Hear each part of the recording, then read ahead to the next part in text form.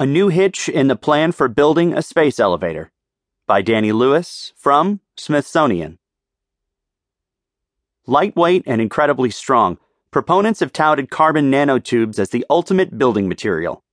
These tiny cylinders of interlinked carbon molecules have been popping up everywhere, from racing bikes to biomedical devices. And many scientists have suggested using this material to take the long-held dream of a space elevator from fiction to reality. But a new study throws another hitch in the concept, showing that the arrangement of atoms in the tiny carbon structures could cause the whole system to collapse. George Dvorsky reports for Gizmodo. A space elevator works exactly like its name suggests, lifting a car or enclosure from Earth's surface into space. The technology could revolutionize space travel by making it easier and cheaper than launching a spacecraft aboard enormous rocket engines.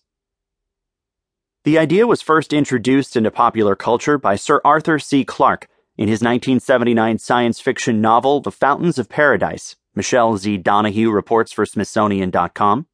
Scientists later hopped on the concept and have been itching towards the towering structure for decades. Building a space elevator is no small task.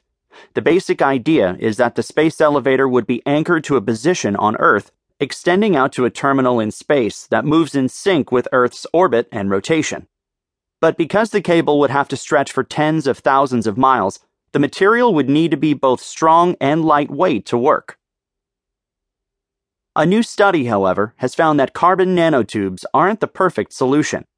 While a perfectly constructed carbon nanotube, roughly the width of a thread, could be strong enough to lift a car, misplacing a single atom cuts its tensile strength in half. Only carbon nanotubes with extreme quality are able to retain their ideal strength. Feng Ding, a researcher at Hong Kong Polytechnic University and lead author of the study, tells Jacob Aaron for New Scientist. Most mass-produced carbon nanotubes are highly defective, and high-quality carbon nanotubes are hard to produce in large quantity.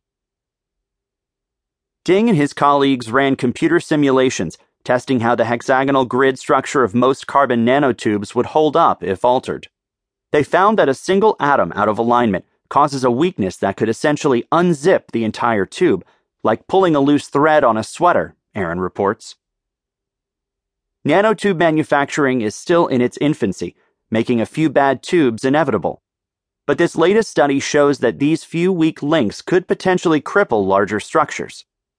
Even the most optimistic proponents of space elevators have long known that making it a reality is a long way off. But this study suggests scientists have even more barriers to erecting the massive structure, Dvorsky writes.